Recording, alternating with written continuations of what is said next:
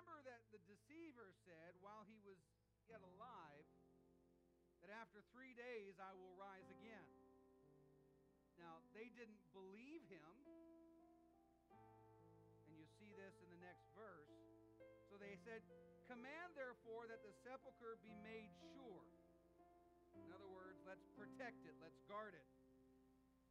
Be made sure until the 3rd day, lest his disciples come by night and steal him away and say unto the people, "He's risen from the dead," so the last error shall be worse than the first.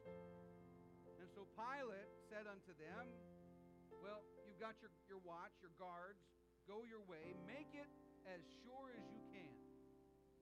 So they went, they made the sepulchre sure, sealing the stone and setting the watch.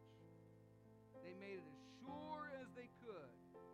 That means they made it as tight, as difficult to open as possible. They put their guards in place, and they put a seal upon the stone.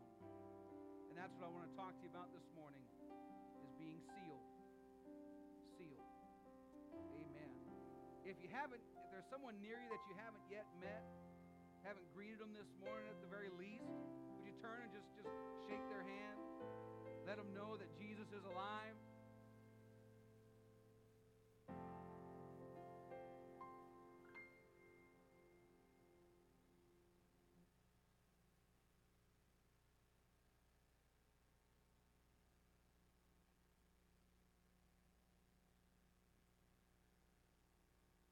Amen.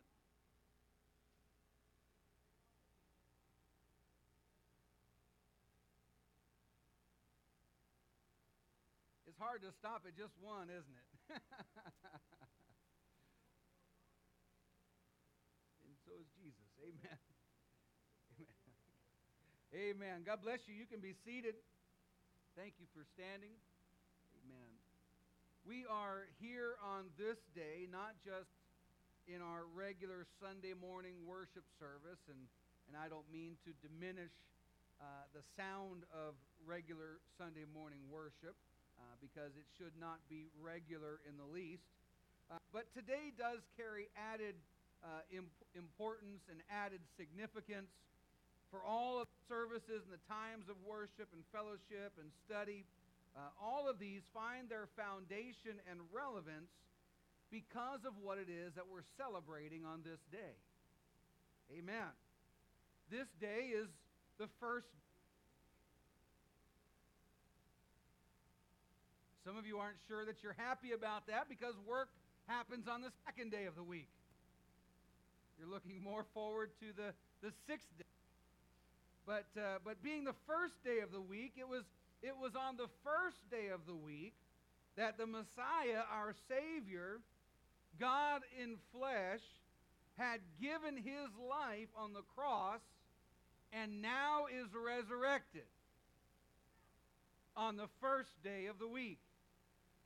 It was upon that event, the resurrection of the Lord, that hung all of the relevance and all of the significance and all of the impact of what we do every Sunday and in every other time of worship and prayer and study and service.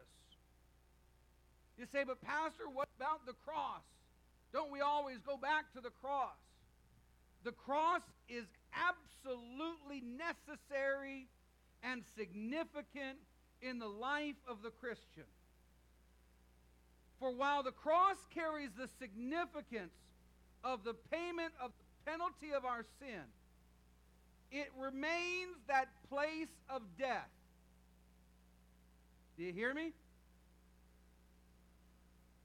The man who lived, who loved, who gave, died on that cross in agonizing pain and torture. And for all the power that is found in the blood of Jesus, somebody say amen. There's power to cleanse, power to forgive, but in all of that power, in that blood, it still leaves him and everyone for whom he died in that place of death. Listen to what Paul said about the significance of the resurrection of Christ and the importance and impact upon the believer. He did not negate, nor did he diminish the importance or the power of the cross. If there's any preacher that preached about the blood of Jesus, Paul was one who did that. It's found all through his writings. But Paul understood that the events of the cross, the events that happened on the hill of Calvary, it was leading somewhere. It was not just to remain at a point of death. In 1 Corinthians 15, verse 14, Paul said, "And if Christ be not risen, then is our preaching vain, and your faith also vain." Wow. That's some pretty powerful words. He didn't stop there. We're going to skip a couple verses. Let's go to verse 17. And he says, "If Christ be not raised, then your faith is vain, and you are yet in your sin. Then they also which are fallen asleep in Christ are perished." And he finishes that portion up, and he says, "If in this life only we have hope in Christ, we are of all men most miserable." I thank God for what he did, that he came and he gave his life on that cross. I thank God every day that his blood was shed, that I could find forgiveness and remission of my sin, but it still remains a place of death and dying. Only when he went into the tomb and 3 days later rose again, that's where it all culminates. That's where it all comes to its completion and fulfillment. And that place of death and dying led to a place of resurrection and hope and life. Hallelujah. If you're not going to get excited with me, that's all right. I'll be excited all by myself. I'm good with that. Because Resurrection Day is a day to celebrate and remember a new life that we have in Christ Jesus. Praise God, we do have a hope. Praise God, he is risen. Praise God, he is alive. Hallelujah. Now, the death of Christ, this all happened because the teachings of Jesus were getting under some people's skins. His teachings were having influence. And those that were in places of influence didn't like somebody else influencing those people. They wanted to be the influencers. They wanted to be, I hate to do this, they wanted to be the TikTokers and all that stuff, the influencers of our day. His teachings were having impact. His miracles were gaining him notoriety and fame. They they needed Jesus to die, to shut him up, to stop him from teaching, to stop his miracles, to stop people from going to him. It's because of his miracles. We talked about it last week. It's because of Lazarus, a living, breathing miracle, raised from the dead by Jesus himself. And so they decided we need to kill Lazarus too. Because many people were going and following Jesus because of the living testimony of Lazarus. And so to kill Jesus would be to quiet and end the perceived threat to their power and their influence. And so they sought to discredit Jesus at time and again by catching him in his words. But Jesus would have none of it. time and again, he took their traps and turned them on themselves. Say, you're not gonna get me in your silly games. But somehow, in some way, the enemy entered into the heart of one of Jesus' disciples, Judas Iscariot by name. It was he who would betray Jesus for money. They came to get Jesus in the darkness of night, took Jesus as he prayed in the Garden of Gethsemane.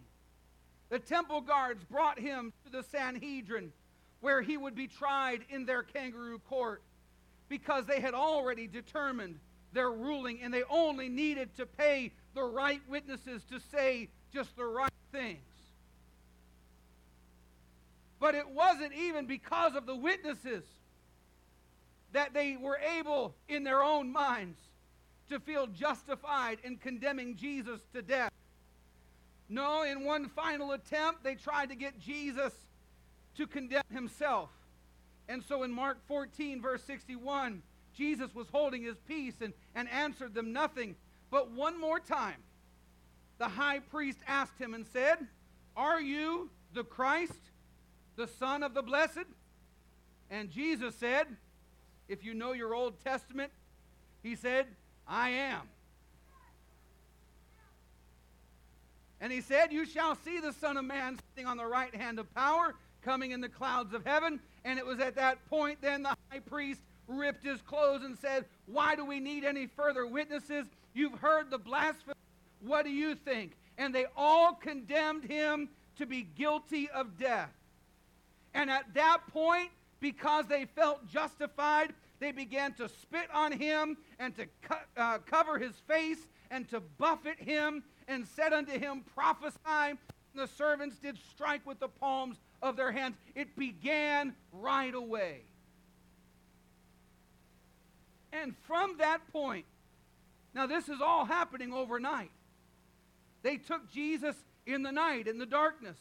And from there, Jesus was essentially tried 3 more times by Pilate, who they turned him over to. But Pilate didn't want the responsibility. He didn't want to have to deal with this mess. And so he after his questioning, sent Jesus to King Herod. And Herod was the king of the Jews at the time. And when Herod had Jesus stand before him, he only sought to mock Jesus. He wanted him to perform some miracle or sign in his presence. And when Jesus would not do it, he said, I've had enough of you. Go back to Pilate. And so Pilate had his second, but Jesus' 4th trial that night. But even then, Pilate, still not wanting the responsibility of this, he gave the choice to the people. "You want me to release unto you Barabbas, who's a thief and a murderer among you? Or Jesus?" Now, he didn't say this, but Jesus came to bring life. So they had their choice of life and death. And Pilate gave them that choice. And what do you think they chose? They said, "Give us Barabbas." Well, what do I do with Jesus? Crucify him. Crucify him. It was they who cried, "Crucify him." And Pilate, again, trying to release the responsibility of what was happening, he washed his hands literally of the matter. And the resulting event was to be the death of Jesus by crucifixion. And on that day, they wasted no time. They took Jesus to the hill of Golgotha, and they hung him on that tree, nailing his hands and his feet to the wooden cross. And there he died. And from there, we pick up and we see that Joseph of Arimathea, he was a wealthy man. He had a tomb that had been carved out. It was brand new, never used. And he begged the body of Jesus and asked Pilate, can I please take him down and bury him in my tomb? And so Pilate gave leave and gave him the ability to do so, and they buried Jesus there. And they had to do that quickly because the high Sabbath was happening on that coming day. And so they couldn't do any work, and so they had to do it quickly before the night came. And so the next day there was no work, but it was the day after. Matthew 27, verse 62. The next day that followed the day of preparation, the chief priests and Pharisees came together unto Pilate, saying, Sir, we remember the deceiver said, while he was still alive, that after 3 days I'm going to rise again. And so they began to work Pilate over. We just don't want any uprisings. We don't want anything else to happen, Pilate. You don't either. So just give us your seal of approval. Give us the ability under your authority to set guards in place and put the seal, the Roman seal, upon it.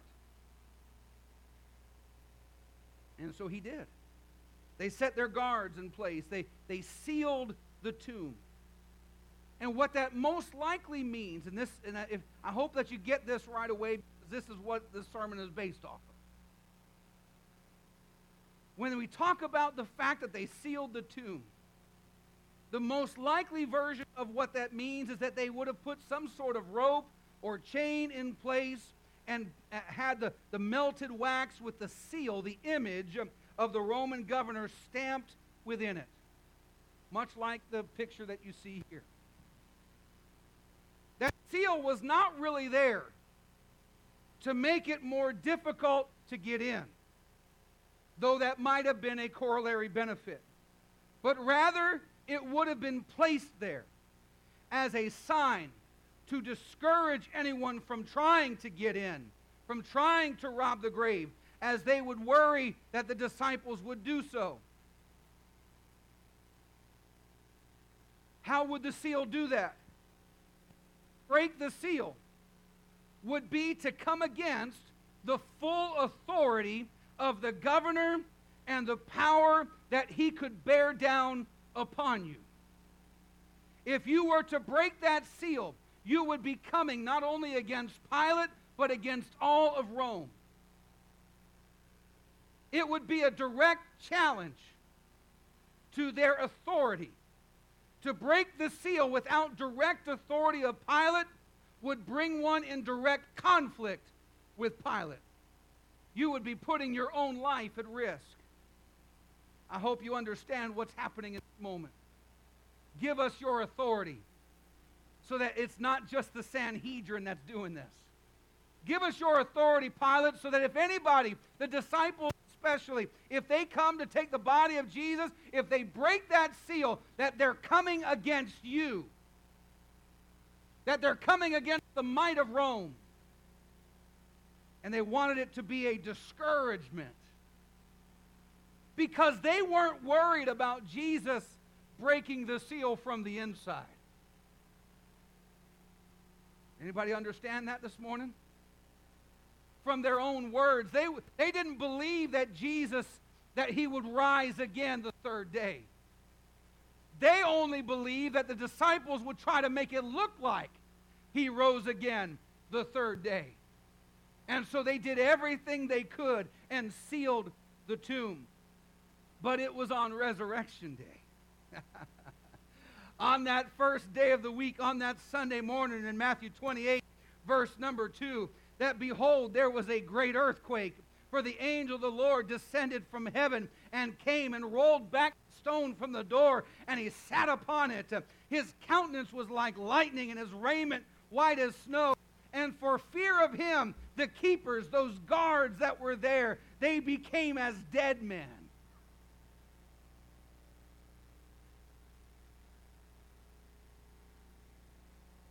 It wasn't somebody coming from outside that was doing this. Hallelujah. There was power coming from within. There was power that was coming from inside the tomb. Hallelujah. That was resurrecting. That was bringing new life. And nothing was going to stop it from coming out. It doesn't matter. Hallelujah. It doesn't matter that they attempted to keep others out. Because on that early Sunday morning, the seal was broken. In all of their blind efforts, they sealed the tombs, setting guards in place, but they missed the point. They missed the point. Because they didn't trust the words of Jesus, nor did they trust the intent of the disciples. And so they did what they could to keep people out. They only sought to keep people out. And so the seal was broken by the power of God, not of any man. You know, I said just a few minutes ago that only under the authority of Pilate could that seal be broken. Let me amend that quickly. Because if there's a greater authority, that seal could be broken. Hallelujah. I've come to tell somebody this morning that there is indeed a greater authority at work today. Hallelujah. The world has tried to put a seal on your life.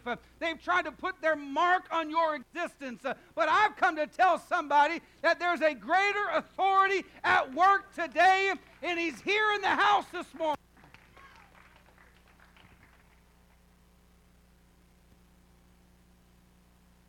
The world is trying to put its seal upon you. They're trying to keep Christ's work at bay in your life. Because if you, like Miranda, hallelujah, if you have repented of your sins and you have been baptized in Jesus' name, you have crucified the old man and you have buried him with Christ in baptism. But there is promise. Everybody say promise.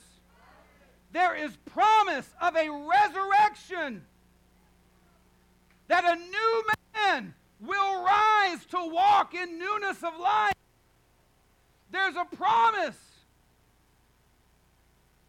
But the world is trying to place a seal so that the new man stays buried, so that there's no hope of the resurrection. They keep trying to get you to go back to the old ways, to live the old lifestyle, to talk the old words, to live the old life. That's what the world's trying to do. They're trying to box you in and keep you in a place that you are submitted to their authorities, to their powers, to their influence. I'm not going to try to get all political. There's not enough time to do it.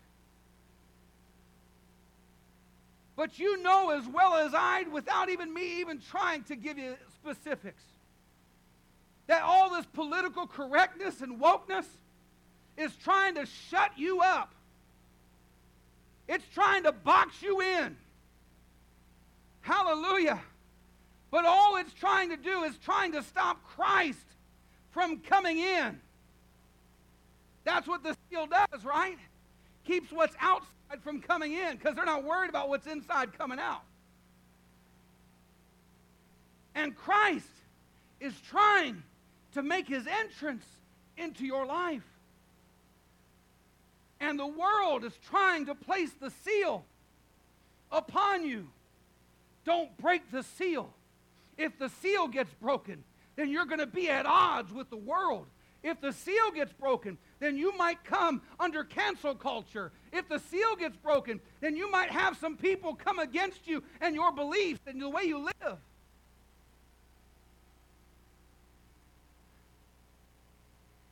The world places its seal upon you. You know what I'm talking about. You've had to watch your words. You've had to think a little bit more deeply about the things that you want to say. I'm trying not to get political. I'm truly not. But I'm trying to show you that the world is trying to work its influence on you. That's why in all of your media, that's why there's such a big uproar about this Disney thing.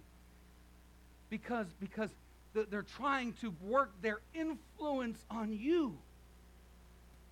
Media is doing that for generations now. This is nothing new. That's why they put the things out that they do. That's why they have such powerful influences, because that's what they're doing. They're trying to work or put their seal upon you. And Paul tells us that we ought to be very careful. Beware lest any man spoil you through philosophy or vain deceits, after the traditions of men, after the rudiments of the world. They're trying to place their seal upon you. We're going to tell you that if you break that seal, you're going against their authority. You've got to live this way. You've got to agree with our thoughts, our philosophies. All the while their seal is attempting to keep Jesus from making entrance into your life. Because if Jesus has his way, that seal of their authority, that seal of their approval, that seal of their philosophies and ways of living, that seal will be broken. And when Jesus makes his way in, there is new life that is to be found.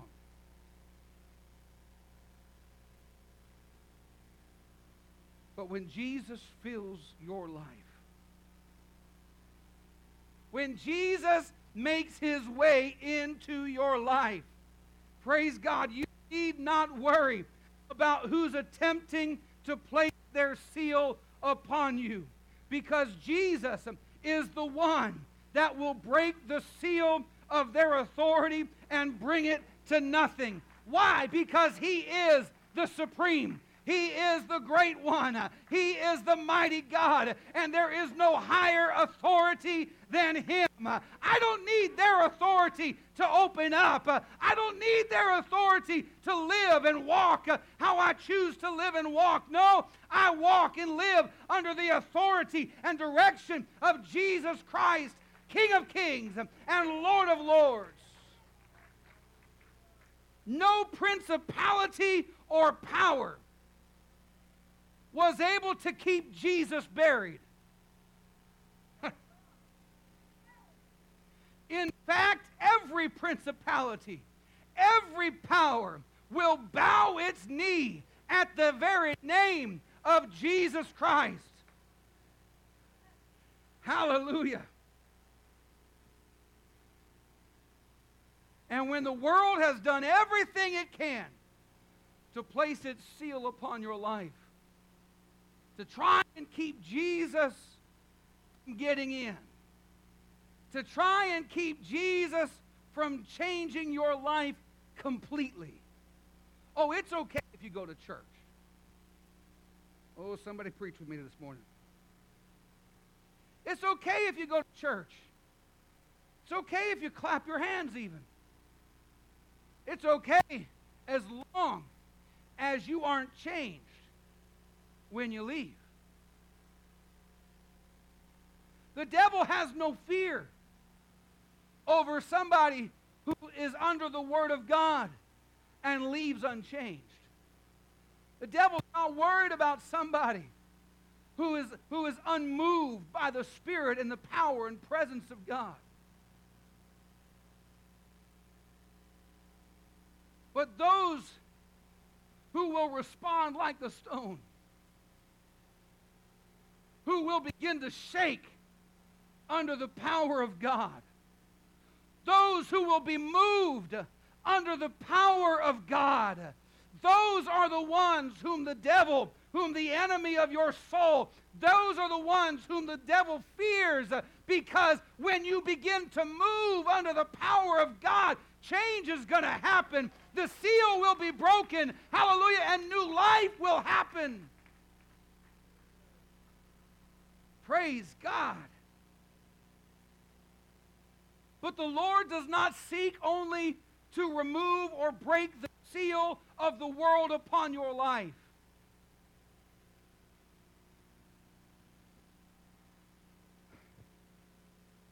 Because when the seal of the world is cast off, when their authority holds no more sway or power, there is a different seal that must be placed upon our lives. You see, it was 50 days after the Passover that the Feast of Pentecost was happening.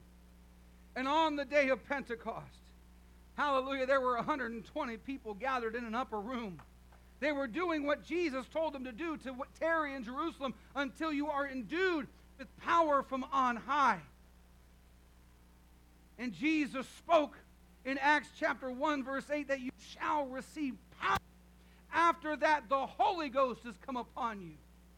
And when that day of Pentecost was fully come, they were all with one accord in one place and the Spirit of the Lord began to move in that house.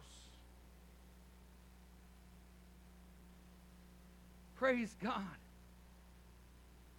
It was a sound like a rushing mighty wind. And it filled all the house where they were sitting. And there appeared unto them cloven tongues like as of fire, and it sat upon each of them. And they were all filled with the Holy Ghost and began to speak with other tongues as the Spirit gave the utterance.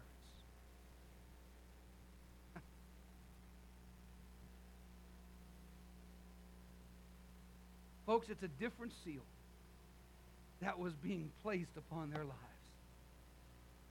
They weren't worried about the Romans anymore. They weren't worried about the Sanhedrin anymore. Hallelujah, because now there was a seal upon their lives that happened 50 days after the Passover on the Feast of Pentecost. Praise God, the Holy Ghost, the Spirit of God was given, poured out upon man for the first time, and upon those who received it, they were sealed by the power of the Holy Ghost. And so we begin to see the disciples preaching and proclaiming. We see the disciples now healing people in the name of Jesus. In Acts chapter 3, a lame man was healed in Jesus' name. And when the Sanhedrin brought the disciples that did this, they brought them before them and they admonished them. They came against them. They told them, you don't need to be preaching in this name. But what we find is their declaration as they would respond to the Sanhedrin council. They declared that it was in the name of Jesus this miracle was performed. In Acts 4, verse 12, he says, neither is there salvation in any other, for there's none other name under heaven given among men whereby we must be saved. The Sanhedrin sought to place their seal upon the disciples and cause them to understand from what they were trying to do. But they did not understand that there was already a upon them that came from a higher authority and a greater power. Hallelujah. They had received the Holy Ghost. The Spirit of God was inside of them. And the Apostle Paul, he made note of this seal. In 2 Corinthians chapter 1, verse 21, I'm going to give you just a few quick portions of Scripture. In 2 Corinthians 1:21, Paul says, now he which establisheth us with you in Christ has anointed us, that's God. Hallelujah. Verse 22, and that God has also sealed us and given us the earnest of the Spirit in our hearts. Do you understand what's happening when you receive the Holy Ghost? What's happening is that when Jesus comes in your life, the seal of the world, the seal of the enemy is broken and removed out of the way, and Jesus comes and abides in you.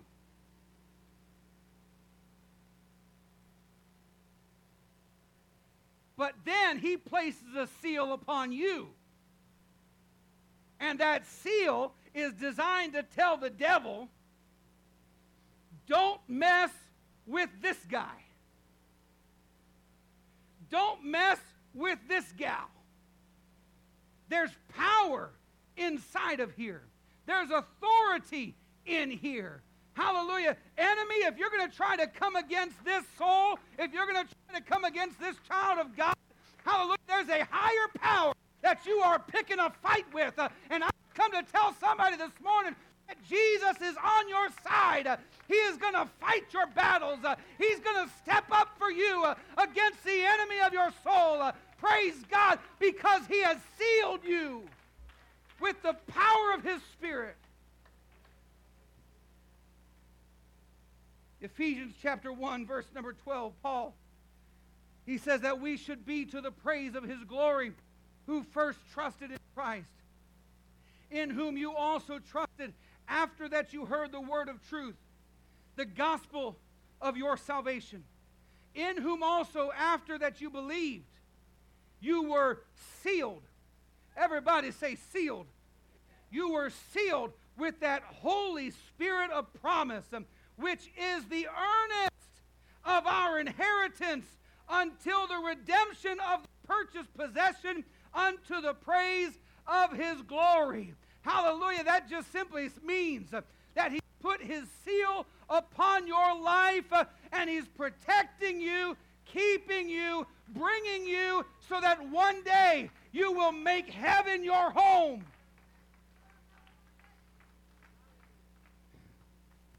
Did you catch that in there? He's put His seal upon you. And in putting His seal upon you, He's given you the earnest of your inheritance, the down payment of the heavenly home that you will receive. He's given you the earnest of your inheritance because now He has sealed you. You're His child. Don't mess with my child, He says. And He's given you a hope that will not pass away. Praise God. He's given you joy unspeakable and full of glory. He's given you peace that passes understanding. Praise God. He has given you so very much. Hallelujah. And He has sealed you by His Spirit. In just a few chapters after that, in Ephesians 4, verse 30, he says, grieve not the Holy Spirit of God, whereby you are sealed unto the day of redemption.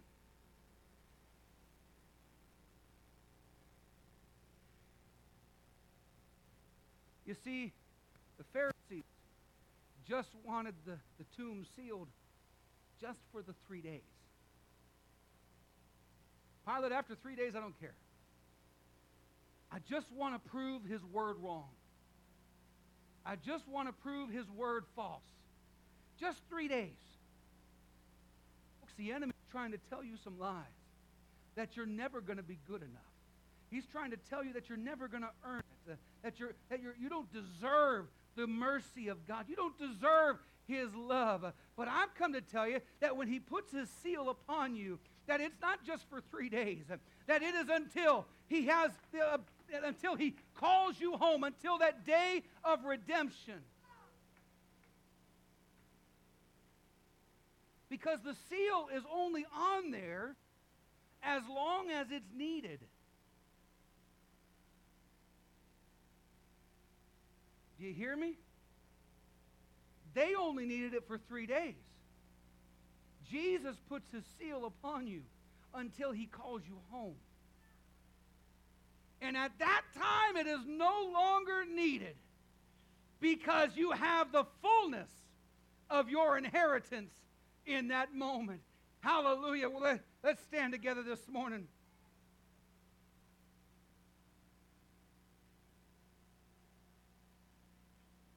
The seal is only taken off when it's no longer required.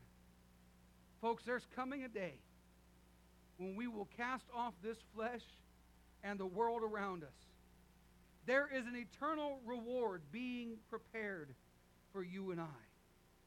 Paul wrote to the Roman church in Romans 8, verse 11, he said, but if the Spirit of Him that raised up Jesus from the dead dwells in you, then He that raised up Christ from the dead shall also quicken your mortal bodies by the Spirit that dwells in you. What does that mean? Hallelujah. That means that there's coming a day, praise God, that He's going to call us out of this place. There's coming a day that as he said, and we're going to read just in just a moment, that this mortal will put on immortality. There's coming a day, hallelujah, when we'll be called home to be with him in the air. In 1 Corinthians 15, verse 50, Paul says this, I say, brethren, flesh and blood cannot inherit the kingdom of God, neither does corruption inherit incorruption. He said, behold, I show you a mystery. We're not all going to sleep, but we shall all be changed in a moment, in the twinkling of an eye. At the last trump, the trumpet shall sound, the dead shall be raised incorruptible, and we shall all be changed. For this corruption must put on incorruption. This mortal must put on immortality. So when this corruptible, this flesh, this body, shall have put on incorruption, this mortal shall have put on immortality, then shall be brought to pass the saying that is written, death is swallowed up in victory. O death, where is thy sting? O grave, where is your victory? Hallelujah! Hallelujah! Praise God! You need not fear death, nor the penalty of death. If Christ dwells in you, he will quicken you in that moment. Hallelujah. If Christ dwells in you, then you have already the earnest of your inheritance, which shall be fulfilled on that day in just a moment, in the twinkling of an eye.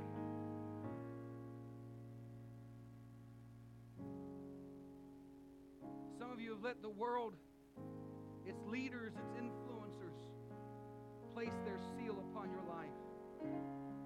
I've come to tell you this morning, he's risen. He's risen.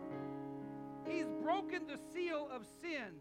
He's made way for new life to be found in you.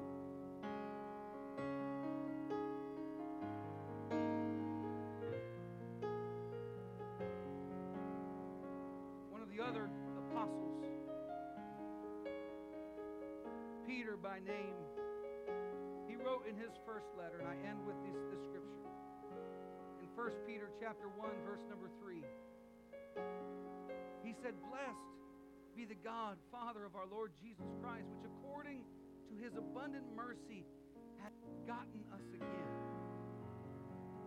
Sounds like being born again, folks. He's begotten us again unto a lively hope by the resurrection of Jesus Christ from the dead, to an inheritance incorruptible, undefiled, that fades not away, that's reserved in heaven for you.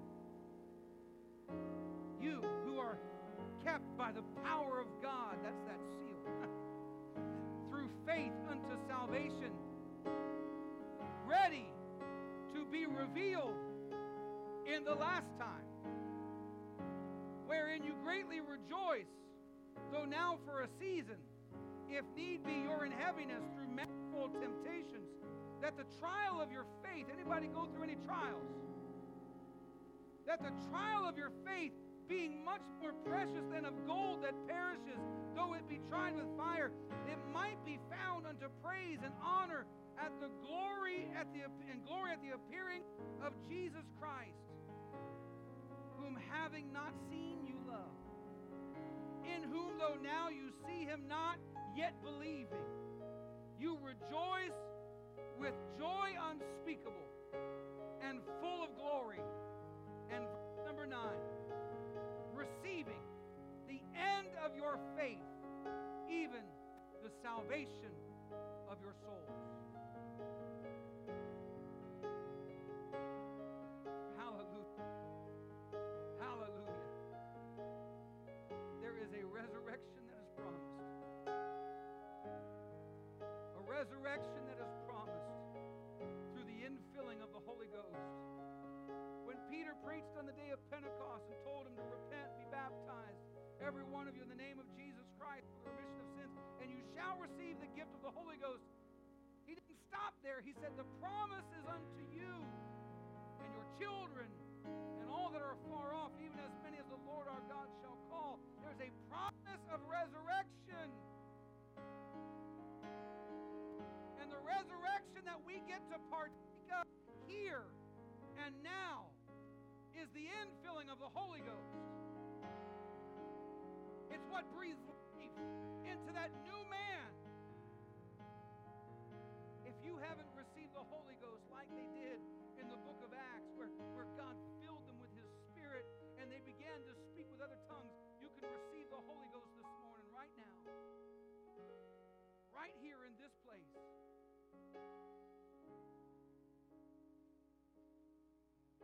Hallelujah. I feel the Holy Ghost in this place right now.